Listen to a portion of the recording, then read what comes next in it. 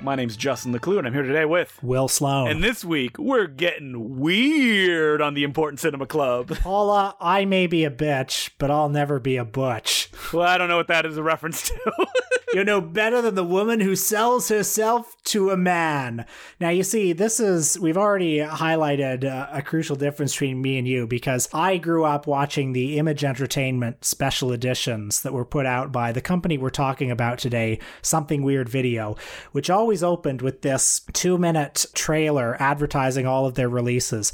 You would see clips from movies with titles like The Curious Dr. Hump, The Smell of Honey, The Swallow of Brine, Teaserama with Betty Page, a ton of other films, mysterious films, strange-looking films, full of all these bizarre moments of audio from these movies, like, have you ever heard of an Egyptian feast? Well, I know that's from Blood Feast, right? Exactly.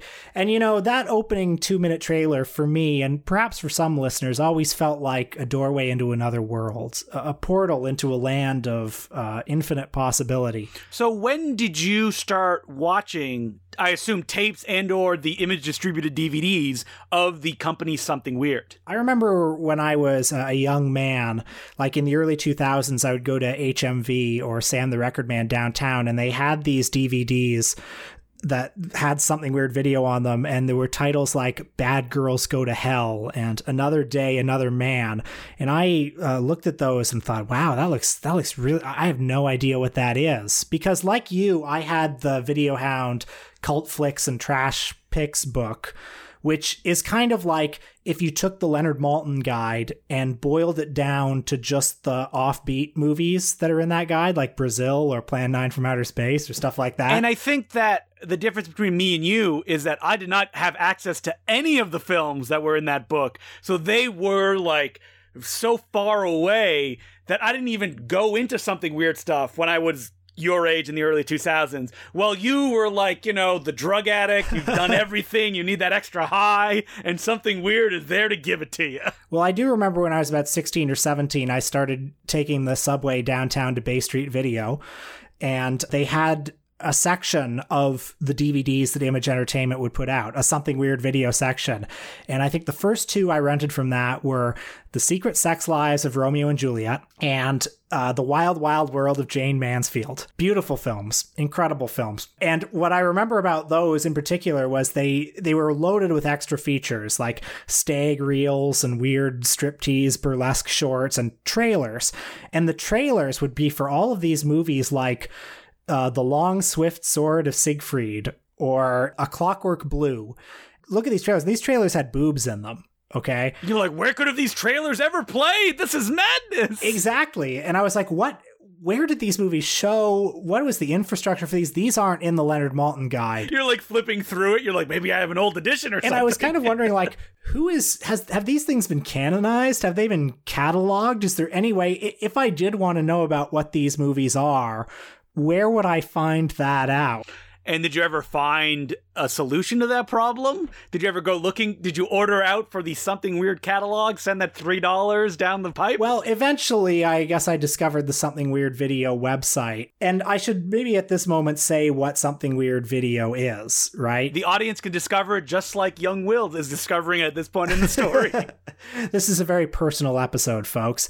It was a company that was founded in, I think, 1990 by a guy called Mike Franey, who is based in Seattle, Washington. He started as a VHS bootlegger. In the 80s, he would like go to conventions and he would sell bootleg tapes of like, I don't know, the Universal monster movies or just you know, random stuff.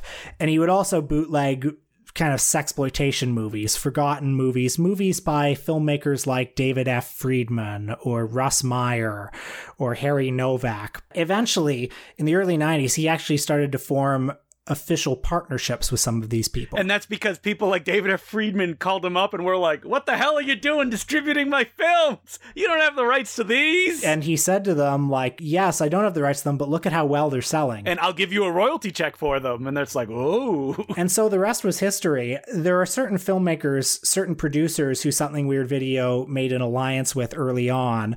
People like Herschel Gordon Lewis, David F. Friedman, Doris Wishman, Joe Sarno. These are all filmmakers whose rediscovery in cult film circles is very closely tied to the emergence of Something Weird Video. And it begs the question that if Something Weird wasn't around, would have these filmmakers have gotten a second life like they have? And I know some people listening may be like, what the hell are they talking about? I've never heard of any of these filmmakers. But in certain circles, these people have been canonized. Like, Doris Wishman, would she have fallen completely through the cracks? Or would she be as well loved as she is today if Something Weird hadn't put out, some of her films that, a lot of these filmmakers, they weren't necessarily making horror films, which was a very hard sell in the cult genre market. Like, as we talk about all the time here, sex and pornography, while the most popular things, are looked down upon as something that people should have an interest in and want to explore. Even less so sexploitation, which people are like, why aren't you just watching pornography? Why would you watch sexploitation? And sexploitation is where Something Weird Video lived and thrived. Sexploitation is definitely what people most associate with Something Weird Video, like nudie cutie films, nudist camp movies. And it's probably also important to explain to anyone who doesn't know what these things are. In the late 1950s, there was an important court case that ruled that nudism per se was not illegal. It was not obscene. So that created a whole genre of movies set at nudist camps. And then throughout the 60s, various court cases kept happening that kept expanding the definition of what was not obscene. Oh, we should point out, nudist camps is butts, breasts, no bush, no dicks. That's pretty much all you could see in nudist camp films. And they always had to have some sort of a socially redeeming quality. Many of these films posed as like documentaries of the nudist camp lifestyle, or later on, the nudie cutie genre, which were more narrative films. They were more, I guess, story-driven films. Yeah, that's if you want to call them that, where invariably they would be about like a goofy guy who finds a way to go invisible, or, stumbles into a nudist camp. Or can make women's clothes fall off, like the immoral Mr. Tease. That gives it a story. Have you ever seen the immoral Mr. Tease, by the way? I have not, no. Okay, well, in that one, during a lot of the nude scenes, there would be narration, like the women would be canoeing, and the narrator would be like, water is described as H2O. It is made up of the elements, Yeah. The narrator, by giving facts about water, which they are canoeing on, is making it educational. But all these nudie movies, you may ask, like, why would anybody watch this? Because, like, these were the pornography before pornography was allowed. Or even loops, which Something Weird dealt in a lot of. Yeah, it's like, so these nudist camp movies and stuff, these are outmoded cultural phenomena. And then Something Weird Video has also released a lot of like actual hardcore porn films, but like not the good ones either. They have a whole line called the Dragon Art Theater, where it's double features of like one-day wonders, just bottom of the barrel crap from the 70s. But then they have a ton of other stuff too. So like they'll put out releases of driver's education scare films, or atomic age scare films, or, hundreds and hundreds and hundreds of stag films, cartoons and TV commercials. They put out some kids movies too. Anything that was forgotten and in the public domain. When I was younger too, I was very curious about Oscar Micheaux, the pioneering African-American filmmaker. And for a long time, the only place where you can get anything by Oscar Micheaux was from Something Weird Video. Did it have crazy special features like trailer reels and, I don't know, a stag film thrown into? They would have special features, but like a lot of their releases were like kind of bargain basement. You can still get them. They would be DVD-Rs, very analog technology, and you'd see an Oscar Micheaux movie and, whatever quality they found it in, and then followed by trailers for a bunch of all-black cast classics from the 30s and 40s, like Two Gun Man from Harlem or stuff like that. And so I think what I'm trying to get at is, like, first of all, in the time before everything was instantly accessible and available on the internet, Something Weird Video was this incredible treasure trove of just forgotten stuff. But also, as an institution, Something Weird Video has been incredibly important in preserving what I would call like the dark matter of film history. Educational films, commercials, movies by black filmmakers, pornography, Totally undiscriminating. That very brief period when roughies were really popular, which were the kind of transitional thing between the nudie cuties and hardcore pornography. Yeah. And if you were to ask me, like, what are the definitive Something Weird video titles, I guess I could give you some names. I could say, like, Blood Feast or The Curious Dr. Hump. But really, it's not about that. Something Weird video is just this big, like, soup of stuff that had otherwise been forgotten and neglected.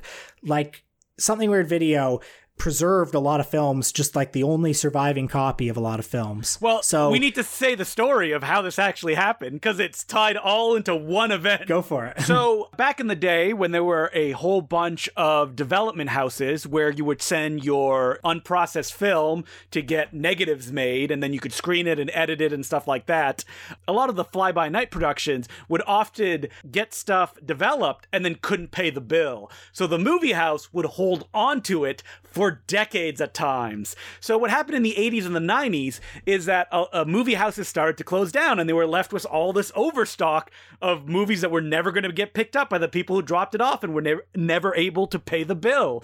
And so one of them, Movie Lab, was going out of business, and I don't remember how Mike, the owner of Something Weird Video, heard about it, but I believe him and Frank Henenlotter, who worked at Something Weird, the director of Basket Case and Brain Damage, ended up at Movie Lab, and there were just 1,000 different celluloid canisters just laying on shelves, moments away from being tossed into a truck that would then go into the garbage. And they somehow talked the guy who was, I guess, a security guard, whoever was in charge of, like, watching the stuff, that they gave him a couple grand and they filled as much as they could onto one truck.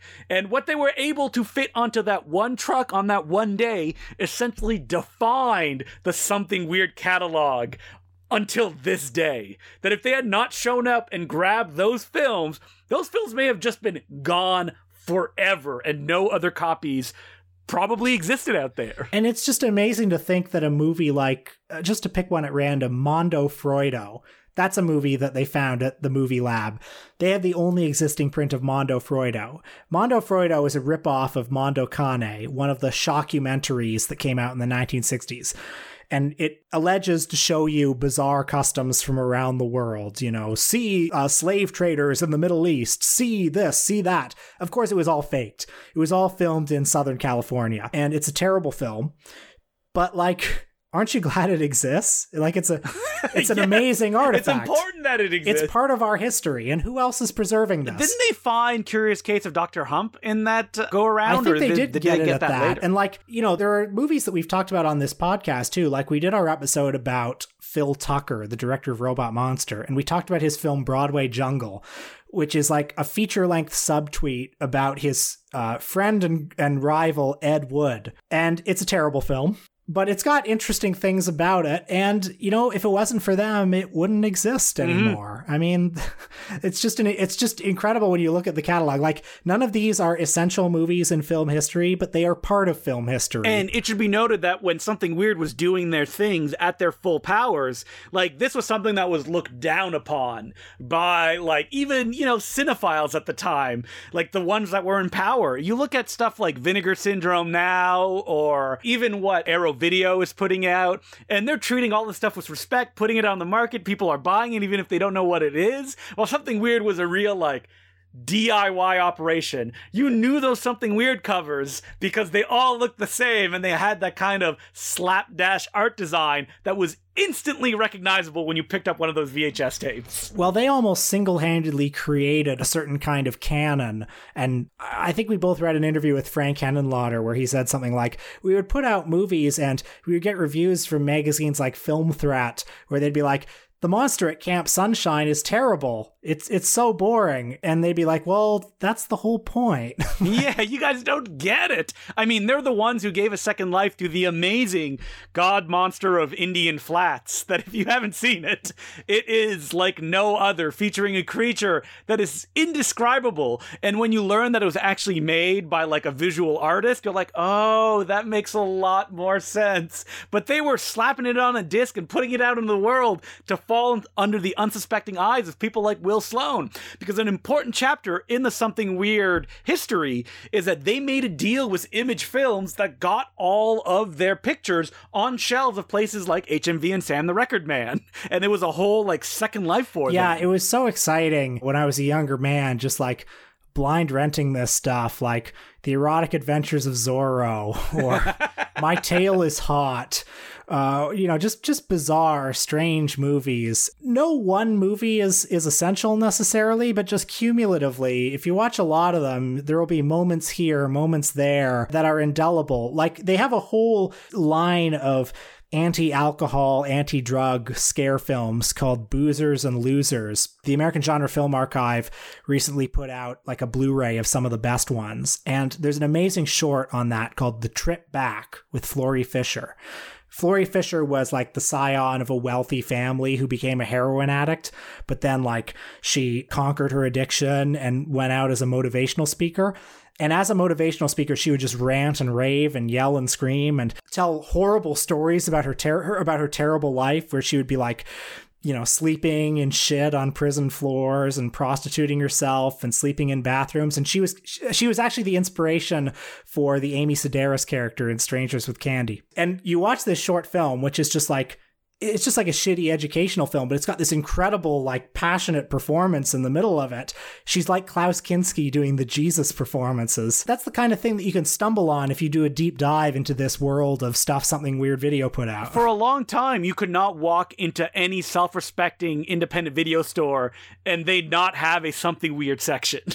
Like, all the ones in Toronto had one. Even when I was in Ottawa at the, like, one cult video store that was there was a Something Weird section because the brand meant something. Like, it wasn't that you were going to pick up a film that's like, this is great to watch with a group of my friends. I mean, some of them were, but it was mostly like, you are diving into a universe of films. Like, again, a lot of them that we talked about, like the religious filmmakers that we dived into who made... the Ormonds, yeah. Something Weird released a bunch of their pictures, didn't they? They've put out a lot of stuff, too, that's in public domain. Just weird stuff from all over the place. We both watched a couple movies this week that were, I guess, representative of their company. None of them are great. Or good. Or good, but, they're interesting in their way.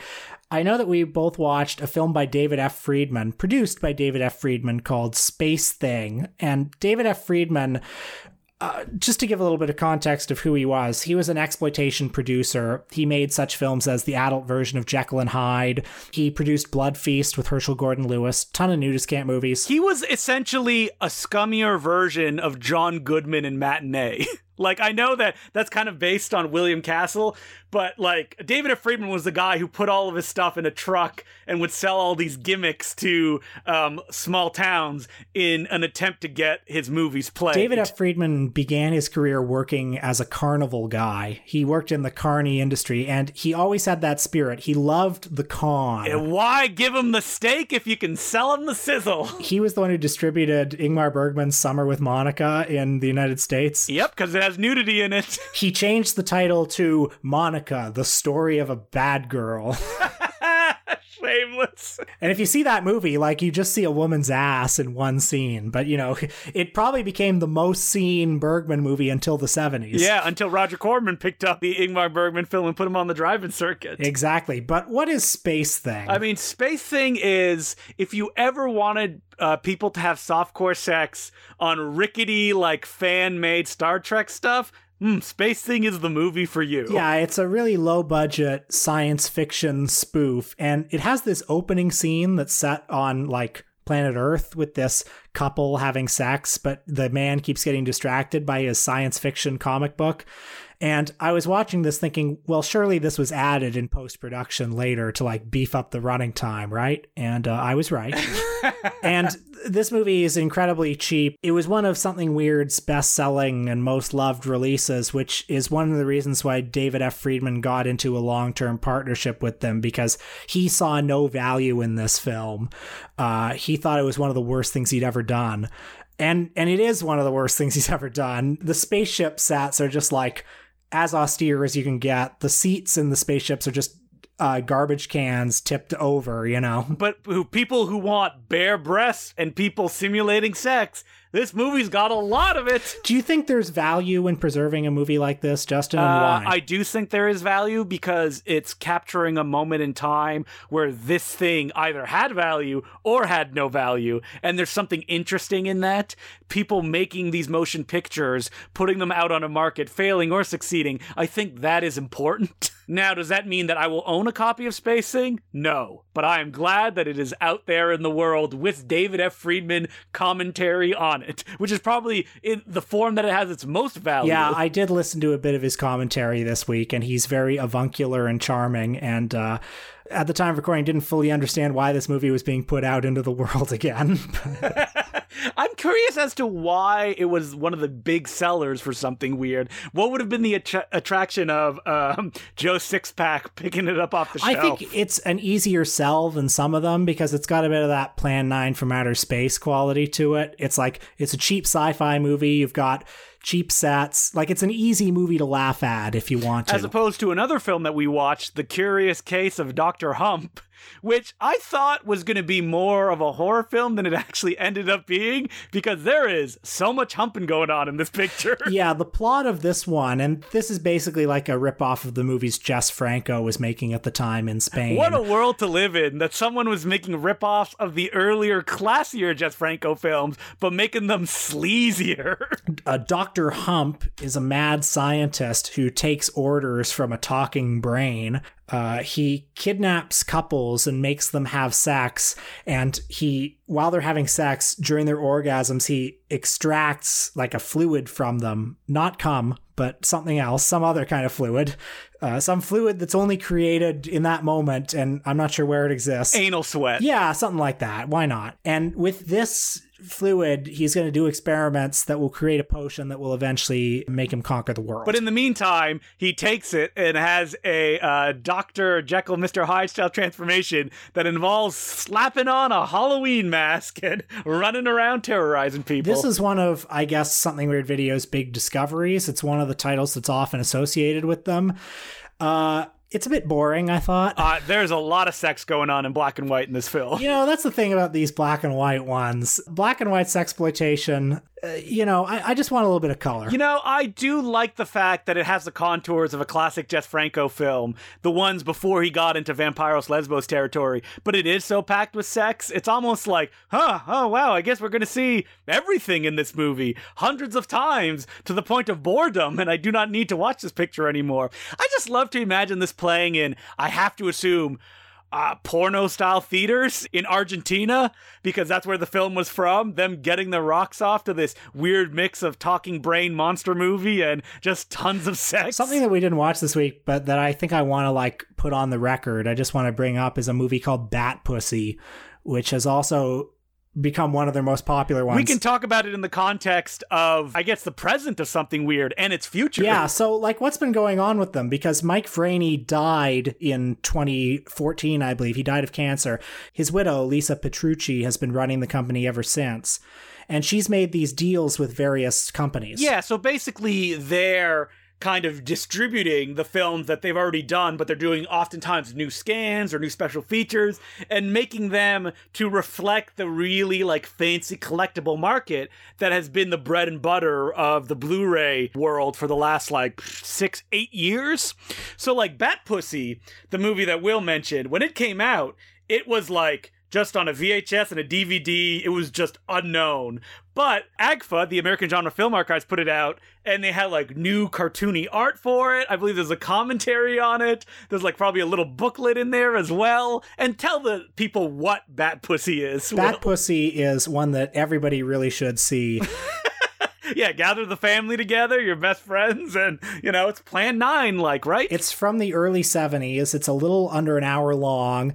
It is technically a hardcore porn film, but you're not going to be masturbating to it. And no one knows who made it, and they don't know who acts in it, it just exists on its own. Which is so rare in this day and age. That's why we need to treasure this movie.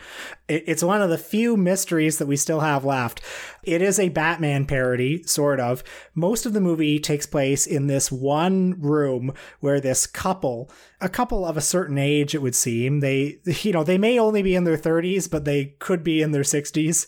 They're just arguing and yelling at each other and verbally abusing each other. Oh, and it's set in the Deep South, and it's shot in the Deep South, so they have thick Southern accents.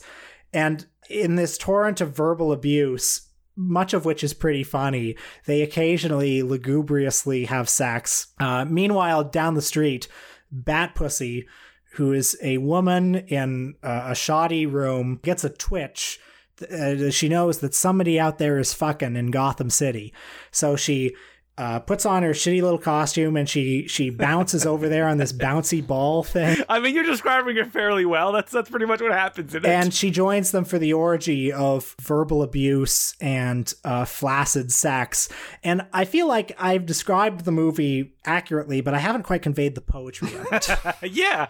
And the fact that a company like Something Weird was able to save it and put it out in the world, something that essentially, probably to the people that made it, has the value of home movies. I assume it was maybe made to play at one theater that probably somebody who's in the picture owned, and then it was supposed to disappear forever. But it was pulled off a dusty shelf, probably because it had the insane label on it, Bat Pussy, to just be discovered in horror that this thing exists. And that horror then turns to love and appreciation. And now you can go on Amazon and you can order it and have it in your home probably tomorrow. Just an incredible thing. And, Something Weird has partnered with a lot of other companies. They've been working with Kino to put out old 30s and 40s exploitation films, movies like Mom and Dad and Marijuana and Narcotic. A lot of the Joe Sarno films are also being distributed by another label. I mean, Something Weird touched so many filmmakers, Joe Sarno, Andy Milligan, that we can't even get into how much of an impact that stuff has. And those films are now finding their way on these beautiful new special editions that are almost telling people you got to treat this movie with respect because look how much work went into it. Which back in the day when Something Weird, they loved and respected these films, but it wasn't as out there. And now it is, and that's beautiful, and it could not exist without all of their hard work. Yeah, and I just can't overstate the extent to which this company and its efforts have expanded my understanding of what constitutes a movie. This was your experimental cinema canon going through Something Weird. Film history is just so much vaster and stranger and more interesting because of this company for me. So Mazel Tov. And Will's not being sarcastic if anybody's wondering. No irony at all. It's they have enriched my life so much and I love them. So do we have any letters? We do have some letters, and as per usual, you can send us letters at importantcinemaclubpodcast@gmail.com. And our first letter is from Joseph Lopez, and it goes, "Hey guys, I will try to keep this short. I'm excited to write to you as a longtime listener. I discovered you during a road trip when I was searching podcasts about experimental cinema." I love that someone would search experimental cinema and we're one of the first things that comes up. "Once I started listening and saw all the vast topics you guys did, I knew this was the best film podcast out there." Well, thank you. That's what I keep telling people. Yeah, on the street, Moturn style. You're hey, you listen to podcasts? Enjoying that on your earphones? We should check out the Important Cinema Club. Guerrilla marketing. The letter continues, "I was thrilled to see that you recently did a Jonas Mekas episode." Jonas Mekas. I don't know why I can't say his name. "His films are time capsules of memories long gone, and that sort of thing really gets to me. This may be too much information, but I figured you should know some personal things about your listeners." Oh no, personal things about our listeners! "I am recently divorced, so films made by people like Mekas help with the coping process. One positive thing about being divorced, though, is that I've been able to view almost 2,000 films, both full length and short, in the course of a year. So my question to you guys is, which films make you super emotional or moved? Thanks for being the best in the business." I don't know why it moves me as much as it does, but a lot of movies about fathers and sons really hits me in a sweet spot. And I've never had a bad relationship with my dad, but I am the product of divorced parents, and my dad, I would only see him once a week every 2 weekends. So there's something that like resonates there with me when I see that kind of stuff and really hits me. Like, for example, Noah Baumbach's Marriage Story, like that was like a reflection of stuff that I had gone through. Other than that, like all the regular movies, Iron Giant, tears streaming down my face, like, you know, the regular stuff that really hits people in the feels. I talked about this a little bit when we did an episode on him, but Ozu is a filmmaker who really hits me now that I'm older. So many of his movies are about the dissolution of the family unit and also about, you know, the unstoppable march of time. And now that I'm in my early 30s, I feel like both of those subjects carry a lot more weight for me than they would have in my early 20s. Like, I've seen the world around me, my communities around me, the city I live in. I've seen all that change drastically in my lifetime. And I mean, you know, when you get older, you don't have the same kind of relationship with your parents that you used to when you were a younger man. I mean, you're an only child, so your relationship with your parents is a very close one and strong one. Yeah, and that's something I've had cause to think about for sure. So Ozu hits me very hard. And, you know, I'll just say one that I watched this week. I watched Limelight on Netflix, the Chaplin film, which I hadn't seen in a long time. Yeah, I wanted to give them a click. And I found myself, I'd always kind of thought of it as like lesser Chaplin, or I thought of it as kind of flawed. But on this viewing, I just felt like intensely moved by it. And I think some of it too is just that stuff about, like, I realize I'm only in my early 30s. And you've been saying this for the last 5 years. I know, but I'm becoming just incredibly vulnerable to movies about the passage of time and a new generation taking over from the old one, and older people just breaking down and falling apart. Well, don't worry, Will. You'll feel that way, if not more so, for the next 30 years. So thanks very much for that letter. And our next one is from Luke Maxwell, and it goes, Justin and Will, thanks for all the hours of entertainment. I was listening to your episode on Disney's World War II propaganda films, and in the after show bit, you were talking about film studies classes and your experiences. Man, we did an episode on Disney World War II propaganda. What have we not talked about? I almost forgot about that. So this letter continues, something funny that sticks in my mind from first year film classes was that a lot of people took the course without really knowing what it was about, and ended up dropping off throughout the year. One of the first films we watched for class was The Bicycle Thieves, and I'll never forget that at the end, when Fine comes up on the screen, a guy in the class says out loud, "But it's not Fine, he lost his bike." He was, to the best of my knowledge, not joking around. He left the class a couple of weeks later. I hope this doesn't come across as bagging on this guy, more of a thing about how ill-equipped we all were for watching these foreign films for the first time. Keep up the good work, Luke.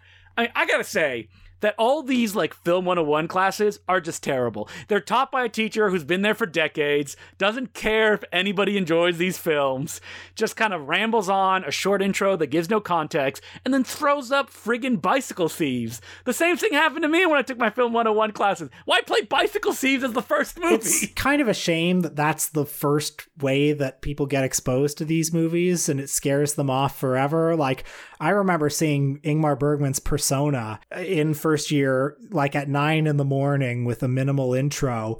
Not a perfect way to see that. And also at Innis College, Innis Town Hall at U of T, it was at that time, you know, that theater where they open the door. The door's open and like the light spills onto the screen. Yeah, so like half the movie becomes invisible because of that. And I remember leaving it and on the way out overhearing somebody go, "That was the biggest waste of time I've ever seen." And I remember thinking how, and like, whatever, it's fine. Like, people with no context for the movie, like, don't have to like it. But I remember thinking what a shame it was. I mean, I think that the one thing that teachers should do as like people introducing, you know, giant groups to these kind of movies. And it's tough when you're in university, it's like a class of 1,000 people all stuffed into this giant auditorium. But like, Innis is not that big. Like, the teacher could have given it proper context and just gotten people interested in, you know, kind of engaging with what they're about to see, and then, you know, challenging them, not in a way of like, here, I'm throwing you to the wolves, swim, but like, here's the context, here's why you should be interested in it. Now, we'll watch it, and then we'll discuss it afterwards. But I never got that feeling from any of the post-secondary film classes that I took. It was mostly like, blah, blah, blah, here's a bunch of historical info that I'm dryly reading, here you go. and then go to a class with a TA who doesn't care. And that's, what your film experience will be as far as an educational one. I remember that Citizen Kane was rather coolly received on the first week. And I remember thinking that, like, God, if you can't even sell Citizen Kane, which is like the easiest one. I mean, listen, all those teachers, they probably had tenure. They had been there forever. Or they were, like now, none of them can get tenure and they live out of their cars because they're not making enough money to pay for rent. So, it's, you're damned if you do, you're damned if you don't kind of situation. I like to think that, you shouldn't go to school for film, not when you have the Important Cinema Club to listen to every week. That's right. We'll make you appreciate these movies. Folks, you just heard me get all teary talking about the films of Ozu, and now you can enjoy Tokyo Story. And watch the movie, and then listen to the episode of the Important Cinema Club on Ozu. We accept donations for such great entertainment and knowledge that we're giving your way. So, Will, what are we doing on our Patreon this week? We talked about a film that, if you are our age, you probably saw on the shelf of Blockbuster a lot growing up. It's called Amazon Women of the Moon. It's directed by Joe Dante, John Landis, and some other guys whose names I forget. It's an anthology film, a Hell's a Poppin' comedy full of shenanigans. You take Hell's a Poppin' out of your mouth. Even though, did you notice that Freeze Frame, there's a really funny joke where the video pirates find a bunch of videotapes in one of the skits, and they open it up, and it's just like 30 in-jokes, including a Hell's a Poppin' Guys movie, like, I think it's like Wake Up the Zombies or something like Olsen that. and Johnson, yeah. And I also noticed that there was a Laurel and Hardy film that's famously missing. One of their color shorts was included in that box as well. And so was The Other Side of the Wind, which you can now watch by just opening up Netflix. So anyway, you'll be able to listen to us talk about this movie, this childhood favorite of so many's. Not us. Are we rediscovering a comedy classic that history has unfairly tossed to the side? Well, you're going to have to listen to the episode to find out. $5 a month, patreon.com/theimportantcinemaclub. Will, what are we doing next week? Something that we don't talk about a lot on this podcast is music. Because we're not a music podcast, but did you know that there is a band that has worked with Martin Scorsese, Jonathan Demme, the Maysles brothers, Jean-Luc Godard, Robert Frank, other filmmakers whose names I'm forgetting right now? Yes, I am talking about your dad's favorite band, the Rolling Stones. Is he any dad's favorite band anymore? Like, the Rolling Stones are so prevalent everywhere, but it's rare that I hear someone say, like, they're my favorite. I think there are some dads who love them. You know what's funny about this episode is that I am aware of the Rolling Stones, but they were never a part of my childhood other than, like, their hits playing on classic rock, because they were not my dad's favorite band. He never listened to them. He was mostly a Frank Zappa guy. But I'm excited to dive into not only their music, I'm going to listen to some of them classic albums, but also the films that they made with such famous filmmakers. I mean, Cocksucker Blues, Sympathy for the Devil, Gimme Shelter, and we're definitely going to have to watch the Martin Scorsese concert film that they made together. Shine You're a the one Light. who said you were going to last week. No, I know that we have to watch Shine a Light. It's important to watch it. That said, I'm not looking forward to watching it, because I did see that theatrically. Did you? All I remember is the trailer of Mick Jagger complaining on a voicemail machine about, like, do you have to have the camera going over the crowd the entire time? It's a bit annoying. Here's what I remember about seeing Shine a Light theatrically. After 45 minutes, I thought, okay, I'm good. Well, that's what we're doing next week. And until then, my name's Justin the Clue. I'm Will Sloan. Thanks for listening.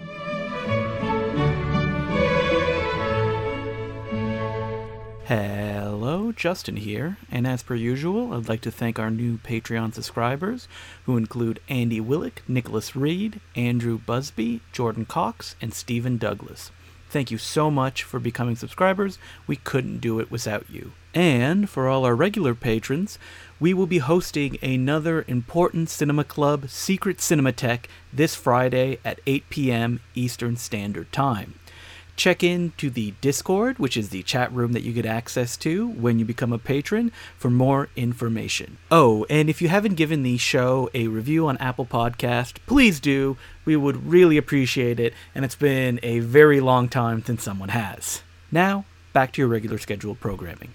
So I've been thinking a lot about the Laser Blast Film Society, a thing that me and Peter Kaplowski used to do at the Royal Cinema, because Peter's been putting together a list of everything that we've shown, which is like almost like 85 titles. Like I looked through the Google document today, and it's wild that not only were we able to do it for so long, but we also did it to no acclaim. Hey, credit where due. Didn't Norm Wilner interview Peter for Now Magazine one time about it? Yeah, well, for the What the Film Festival.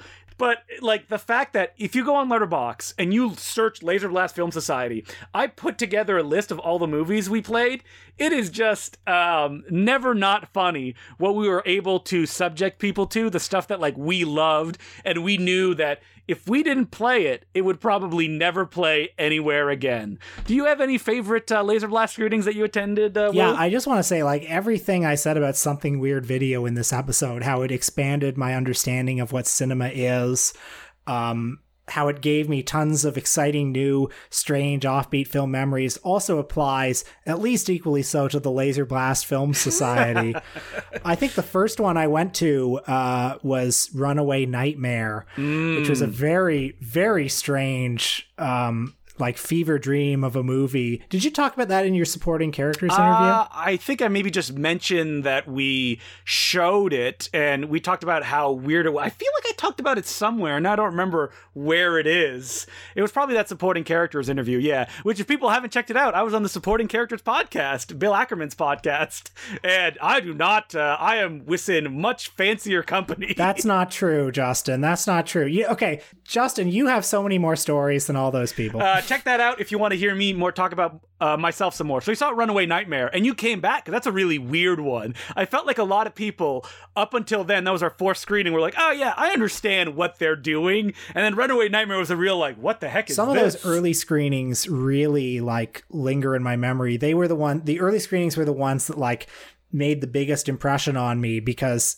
again, your sensibility and Peter's sensibility was a new sensibility to me at that time. So, like, there was one you showed, Furious, which was a bizarre, kind of surreal, low-budget American martial arts movie featuring the Ree brothers. Or there was that one, Unmasked, Part 25, that Vinegar Syndrome has put out. And I would like to point out, that film only exists on Vinegar Syndrome because of Peter Kaplowski. Because he got in contact with the screenwriter, and the screenwriter never thought anybody cared about Unmasked Part 25. And when he found a negative of it, he contacted Peter. Peter put him in contact with Vinegar Syndrome, and that's how that movie is now available, remastered on Blu-ray. So, like, going to the Laser Blast Film Society every month, it was like, you know, opening up a box of Cracker Jacks and being excited about what the prize was going to be. It always felt like I was going to get my world rocked in a whole new, different way each time. I mean, I'm just looking at this list, and it's kind of crazy. Like, oh yeah, we did play that. Like, we played Future Cops, the Wong Jing Street Fighter 2 movie, on the big screen. We did Dial Code Santa Claus, a film that at that time no one was talking about or had seen, and now it just came out on 4K Blu-ray from Vinegar Syndrome. The Laser Blast Film Society was where I first found out about Wakaliwood, that wonderful collective of filmmakers in rural Uganda who make no-budget action movies, which I feel like they have a real cult following now too. Yeah, it felt like every Laser Blast Film Society was like being on the cutting edge of what the next big cult classic was going to be, you know? Looking at this list, there is actually a movie on here that we showed that is coming out on Blu-ray. It hasn't been announced yet, but I know that it is, and it played to a packed house.